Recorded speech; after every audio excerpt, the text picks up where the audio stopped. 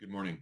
The first of the two scripture readings this morning is from Psalm 84, verses 5 through 12. Blessed are those whose strength is in you, whose hearts are set on pilgrimage. As they pass through the valley of Baca, they make it a place of springs. The autumn rains also cover it with pools. They grow from strength to strength till each appears before God in Zion. Hear my prayer, Lord God Almighty. Listen to me, God of Jacob. Look on our shield, O God. Look with favor on your anointed one. Better is one day in your courts than 1,000 elsewhere. I would rather be a doorkeeper in the house of my God than dwell in the tents of the wicked. For the Lord God is a sun and shield. The Lord bestows favor and honor. No good thing does he withhold from those whose walk is blameless. Lord Almighty, blessed is the one who trusts in you. And the second reading is from Hebrews 12, verses 1 and 2. Therefore, since we are surrounded by such a great cloud of witnesses, let us throw off everything that hinders and the sin that so easily entangles. And let us run with perseverance the race marked out for us, fixing our eyes on Jesus, the pioneer and perfecter of faith. For the joy set before him, he endured the cross, scorning its shame, and sat down at the right hand of the throne of God. Well, hello, Restoration Church, and to all who are joining us this morning. My name is Rob Jacobson. I have the privilege of tag teaming with Leanne Esch, one of our prayer and worship team members, to wrap up this series that we are doing on living unashamed. Now, either one of us could have done this teaching, but since community is such an important part of living beyond the shame, we wanted to demonstrate that by tag teaming the teaching this morning, even if we'll be doing it socially distancing. So let's jump right in. One of the things that we talked about at the very beginning of the series that we've been just thinking over for the past several weeks is there actually such a thing as permanently healing from the shame? See, it seems to me that we can become better and better at not allowing shame to wreak havoc in our lives or our relationships, but the fact remains that shame is a part of the human condition. It will always be around in our lives on earth. Now, if that sounds discouraging and you're thinking, awesome, that doesn't sound like it's going to be very encouraging, just stay tuned. It'll be a hope-filled message. We've been, let's just review the series if you've missed some of them. The first 3 weeks we looked at where shame starts, what it looks like, and what it results in. See, shame tells us a different story, one that we're not enough, one where we don't really know who we are, and one where we end up alone and isolated. But we also talked about how we can uncover, engage, and reframe shame, putting our shame stories into God's bigger story. Then our friend Hillary talked about how we can battle shame like David battled Goliath. And Amy talked about what happens when we change our focus to stop sizing ourselves against our shame like we're a turtle on the ground and start looking and seeing like a giraffe, seeing beyond the shame to our God-given identity. And today we're going to talk about what we can do with the shame that might always be around. So in the past few weeks, as I wrestled with that question, do we ever find lasting healing from shame? I found encouragement from a really unlikely source, and that was Mr. Rogers. Yep, that gentle cardigan-wearing, corny song-singing children's TV icon has taught me a deep and I hope lasting lesson about how to deal with shame. As a kid, I grew up watching Mr. Rogers every day while I ate my lunch, but it wasn't until recently when I saw a documentary on his life that I realized just how intentional he was about the subjects he addressed through his program. One of the most poignant examples of this was the now famous episode with Officer Clemmons and the backyard pool. Officer Clemmons, played by Francois Clemmons, was a friendly neighborhood police officer who would stop by periodically to visit. In the 1960s, it was very unusual to have a black authority figure on TV, and Officer Clemmons was the only recurrent black character in all of children's TV at the time. The backyard pool episode aired in May of 1969. The Civil Rights Bill had been passed, but public pools were one of many arenas that remained largely segregated. This picture brought pool segregation into the public eye. A group of peaceful protesters, both black and white, jumped into a motel pool to protest the whites-only policy for swimming in the pool. The motel owner was so irate that he threw acid into the pool. Fortunately, nobody was hurt. In his own statement of protest against segregation, Mr. Rogers started his show one day by carrying a kiddie pool into his backyard. He sat on the edge of the pool to soak his feet. Officer Clemens stopped by, and Mr. Rogers invited him to soak his feet in the pool right alongside him. Not only that, when Officer Clemens finished soaking his feet, Mr. Rogers offered him his own towel to dry his feet. And then he used the same towel to dry his own feet. No big deal to us right now maybe, but at that time in our country's history, these actions would have been seen as radical or offensive to some. Mr. Rogers' Neighborhood wasn't just a TV show with corny songs and imaginary worlds. It was often a social statement, an exploration of the deepest feelings of humanity, and a vulnerable statement on fear, shame, and relational issues. As an adult, I have come to appreciate just how intentional, courageous, and impactful Mr. Rogers was. Just a side note, if you're looking for some movies to watch while you're housebound, I absolutely loved both the documentary, Won't You Be My Neighbor, and the Tom Hanks portrayal in Beautiful Day in the Neighborhood. So now I've kind of become a bit of a Mr. Rogers junkie, I guess you could say. So I was recently listening to a podcast on the life and work of Fred Rogers called Finding Fred. In episode 7, the host, who is best-selling author Carvel Wallace, was exploring the question, did Fred Rogers feel like he had done enough? Kind of sounds like what we've been exploring here around shame. Are we ever enough? It's an interesting question. In 1975, Mr. Rogers decided to retire the children's program. He thought he had said all he could say to help children through the difficulties of life, so he filmed his last episode.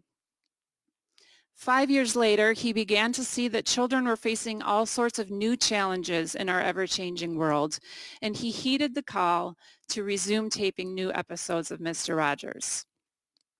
When Fred Rogers decided to return to Mr. Rogers' Neighborhood, he wrote a letter to himself. He typed it out on the same yellow legal paper that he used to type his scripts on. The note said this, "Am I kidding myself that I am able to write a script again? Why don't I trust myself? After all these years, it's just as bad as ever. Oh well, the hour cometh, and now is when I've got to do it. Get to it, Fred." The letter is striking to me and also just moving. This man had obviously impacted generations of children, many adult lives, and even society as a whole. For years, he had masterfully written scripts and acted out scenes that would help children deal with complex fears, emotions, and experiences.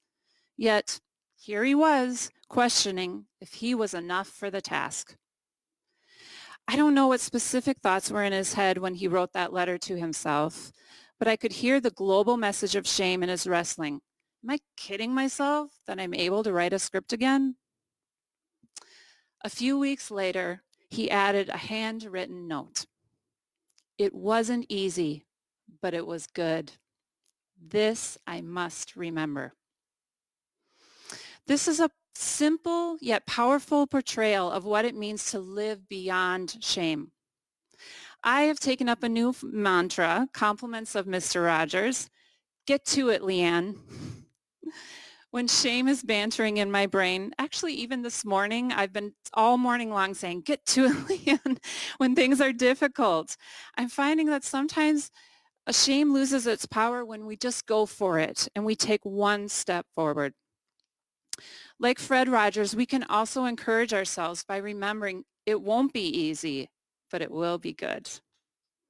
This message is repeated actually all throughout the Bible, in the Old Testament, in the New Testament, and in our scripture readings for today, Psalm 84 and Hebrews 12. To live beyond the shame, we set our expectations, not that it will be easy, but that it will be good. So now, let's use our imaginations for a little bit, and this is a great time for the kids to get involved, so please participate by sharing your comments if you're on Facebook Live. And do me a favor, don't filter your kids' answers because, they're funny. So imagine you are packing for a vacation, say like a stay at an all-inclusive resort. Everything you need will be provided for you: food, entertainment, relaxation. It's a worry-free stay at a location of your dreams. Sounds pretty good right about now. So what would you pack? Rob, do you have any ideas what you would pack? I just happen to have some of those ideas because we talked about this. So I brought my big suitcase, and I would first of all start with my flip-flops. Wow, there's not very much in that suitcase. Well, you've one really pair of shoes. Socially distancing. Sorry. Oops. Then I'm going to bring my running shoes because I'm going to work out. I'm going to read. Okay. And then, I'm going to spend a lot of time in my swimsuit. Nice. So hence I didn't need a lot of clothes. But then, some nice casual shorts, nice loungewear, then got to go out to fancy restaurants or, good eating. So, I might have packed, some. Okay, great.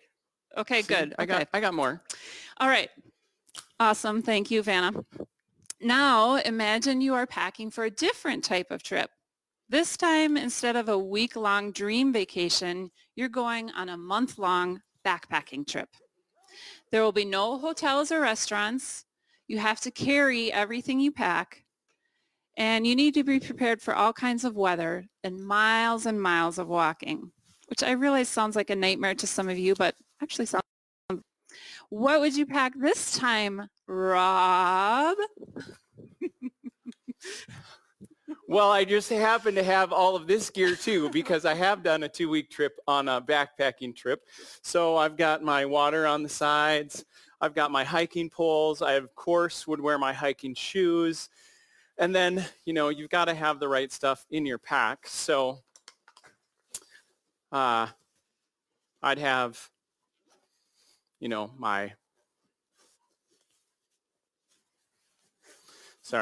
I'd have my shelter that, nice. That's your and shelter. then my Okay. Not stakes really the that would Hilton, work. but And then my poncho in case it rains, but which also, I can put as my floor of my shelter.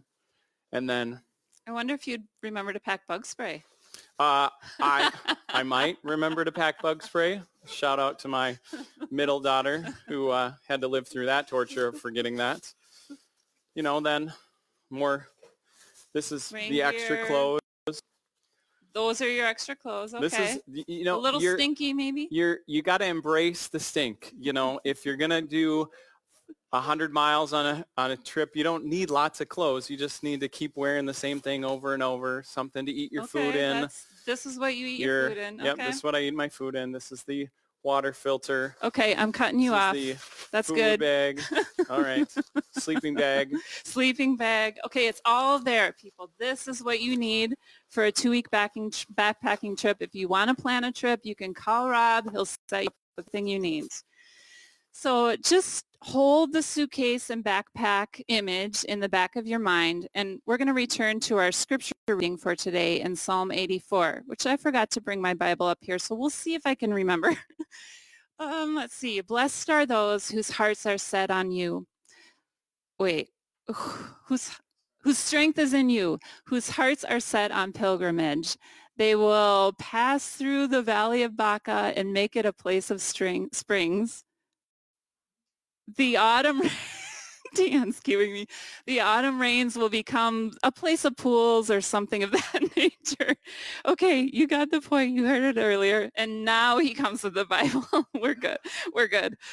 So God really encouraged me through these verses when I was in a very hard place in my life. Life as I knew it had drastically changed. My heart was broken. My hopes were shattered. And really, I felt like all I could do was get through one day at a time. I was in a valley. As I read these words in verse 5, blessed are those whose strength is in you, whose hearts are set on pilgrimage, I began to think about what it means to have my strength in God and my heart set on pilgrimage. So what do you think of when you hear the word pilgrim? I think of the early pilgrims who came to the land of America in search of religious freedom and a new start. I also think of the Jews who made pilgrimages to festivals and to the temple to offer sacrifices and worship. I think of a pilgrim as a person, or more often a group of people, who are leaving something behind in pursuit of a mission. I imagine difficulties along the way, but a sense of being spurred on by the larger purpose they wish to achieve. As Christians, our pilgrimage isn't to a place or a destination, but to a person. Our pilgrimage is both to and with God. Jesus is the joy set before us and the friend who walks beside us. When we set our hearts on pilgrimage, the pilgrimage of seeking God with all our hearts, minds, soul, and strength, we go from strength to strength as we know God more and more. This is the place of promise. We are not here on earth to find happiness. We are here to find God, and God is not far from any of us. So now let's get back to our imaginary suitcase and backpack. My point in that illustration is this. We take different things according to the expectations we have for the purpose and the type of journey we are on.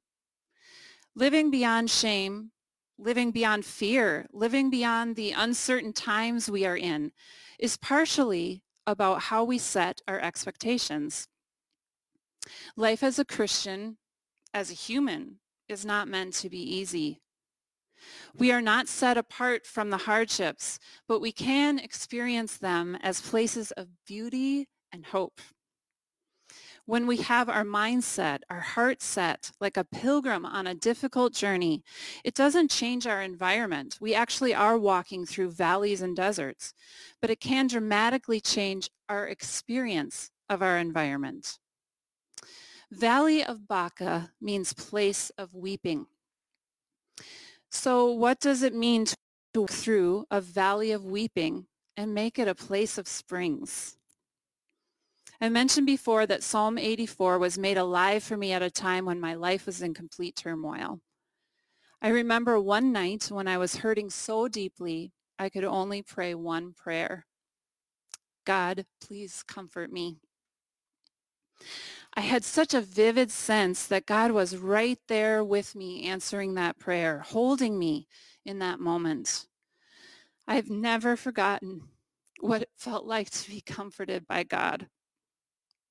This is what it means to have our valleys of weeping become a place of springs. They become that way when we seek to journey through them with God. This dark time in my life gave me beautiful, beautiful gifts in my relationship with God.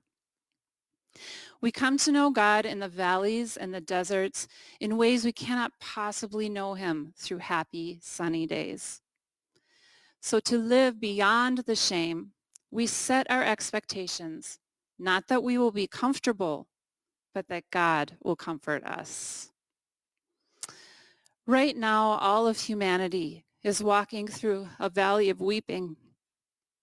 Across the world, the losses and potential for losses are great. If we are setting our hearts on a pilgrimage of happiness and comfort, we have every reason to be alarmed at this time. But if we are setting our hearts on a pilgrimage to seek and know God, this tumultuous time can actually be an opportunity to see and know God in different ways.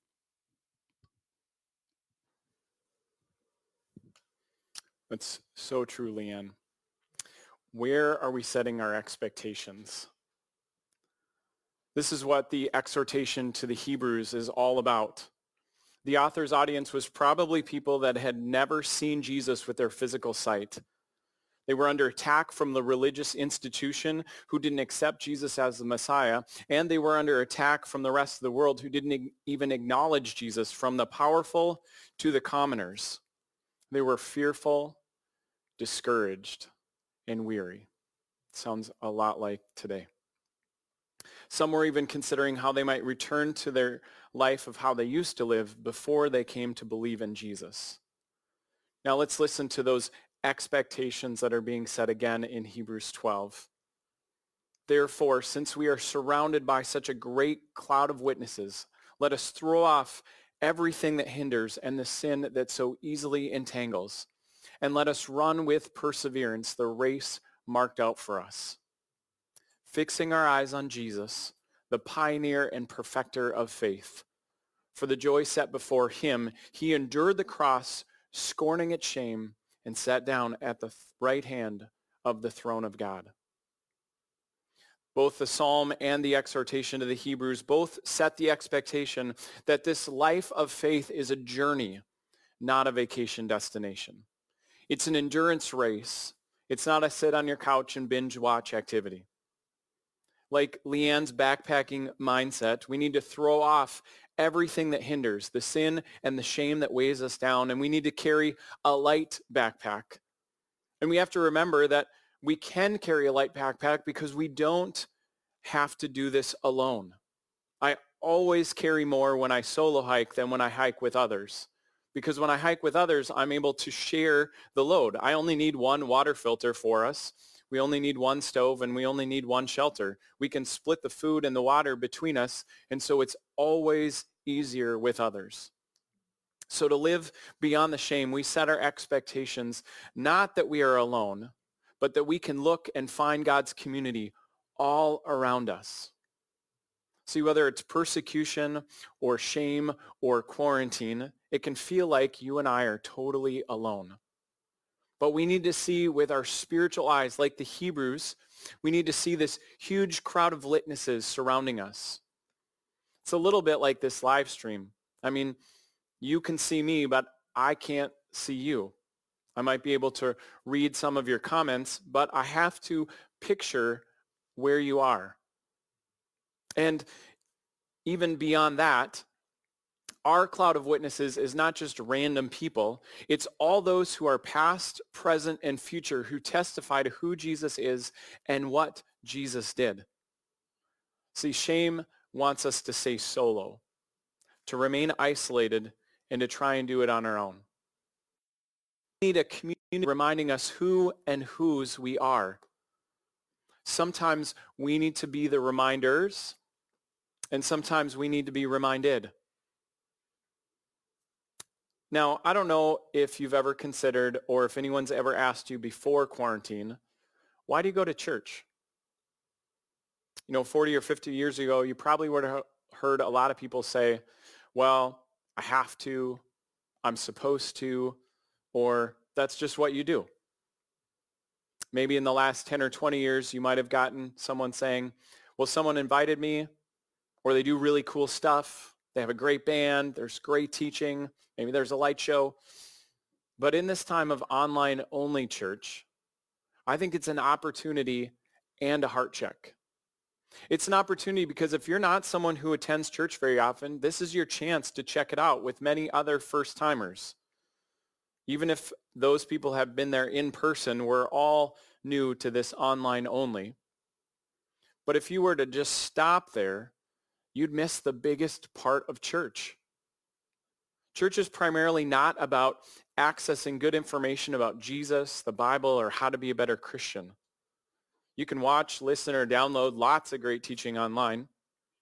No, the reason that we engage and interact and gather is to encounter God and to learn to be a community, a people, a family, a church, and a mission together. That's why we do it. We need connection with God and others. And while we're under this stay-at-home or shelter-in-place or whatever it's called where you're at, we must continue to be in relationship with each other, even if that looks different in the days and weeks ahead. We need each other, our own cloud of witnesses, if you will, to shift our attention away from shame and the story shame tries to tell us, and back to the big story God is telling us, not just in the Bible, but in this very moment. We need others to remind us deeply, or we need others who know us deeply to remind us who we are and who God is. This will involve times of confession and times of declaration. We need to share our vulnerabilities in our families, our small groups, our close communities, because when we share vulnerably, we send a powerful message to our brain that we're not alone, even in our weakness. And when we bring shame into the light, not only does it lose its power, but we also find that we don't have to be enough, whatever our version of enough might be. No, we are not alone. We can look and find God's community all around us. Like Leanne said, we're never going to be rid of shame fully and completely. But we can find healing in the shame, and we can live beyond the shame, and we can experience the freedom that God intended for us. It's not going to be easy, but it's going to be good. It's not going to be comfortable, but God will comfort us. We're not going to be alone, but we can look and find God's community all around us. And lastly, we set our expectations not on our faith and happiness, but on Jesus and his joy. I mean, Hebrews says we need to look to Jesus, the one who starts and finishes faith. Not my faith, not your faith, not our faith, but faith. Part of faith is fixing our eyes on and following Jesus, the one whose life was pilgrimage.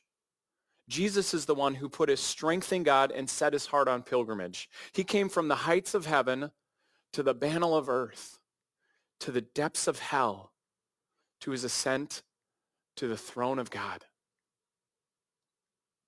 He shed his blood and his tears for humanity.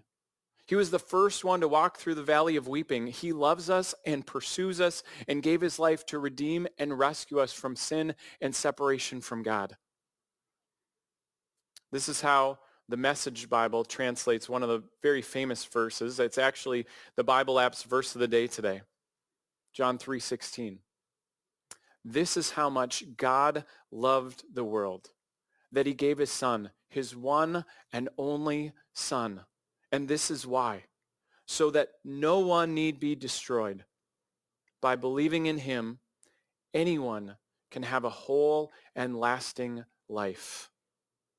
See, any of us can receive life in Jesus by trusting in who Jesus is and what Jesus did. And see, when you and I, when we receive this true life in Jesus, when we say, Jesus, I no longer trust in my own efforts, in what I've done, but I trust in what you, Jesus, have done, then we not only live beyond the shame, we not only have eternal life with Jesus, but we can live in true joy now and forever. The Hebrews tells us that it was for joy, the joy set before Jesus, that he endured the cross and scorned its shame. He disregarded the shame that the cross had. And I think Jesus was able to endure the cross because he was able to see beyond the cross. He was able to see before and above anything else that he had delight in the Father.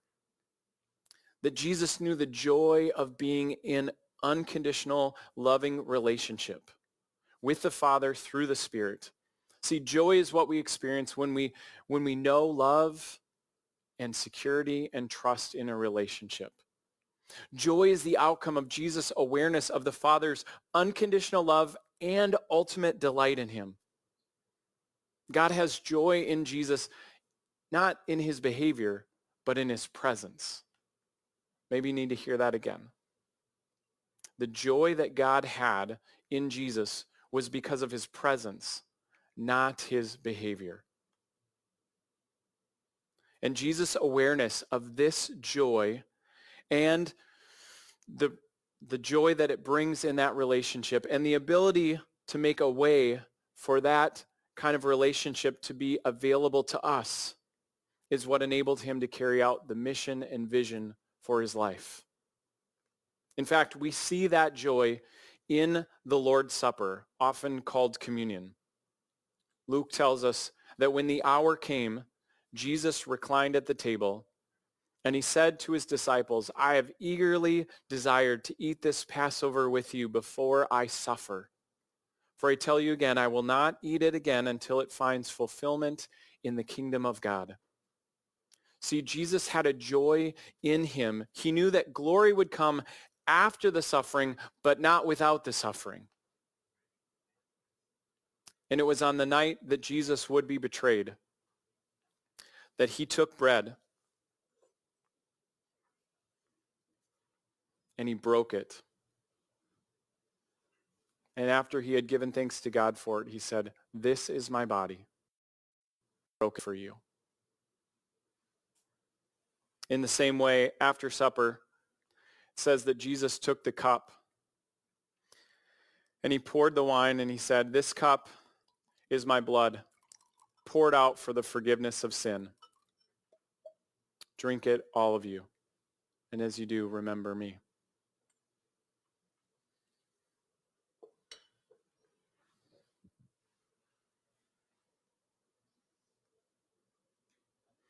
Friends, this is the Lord's table.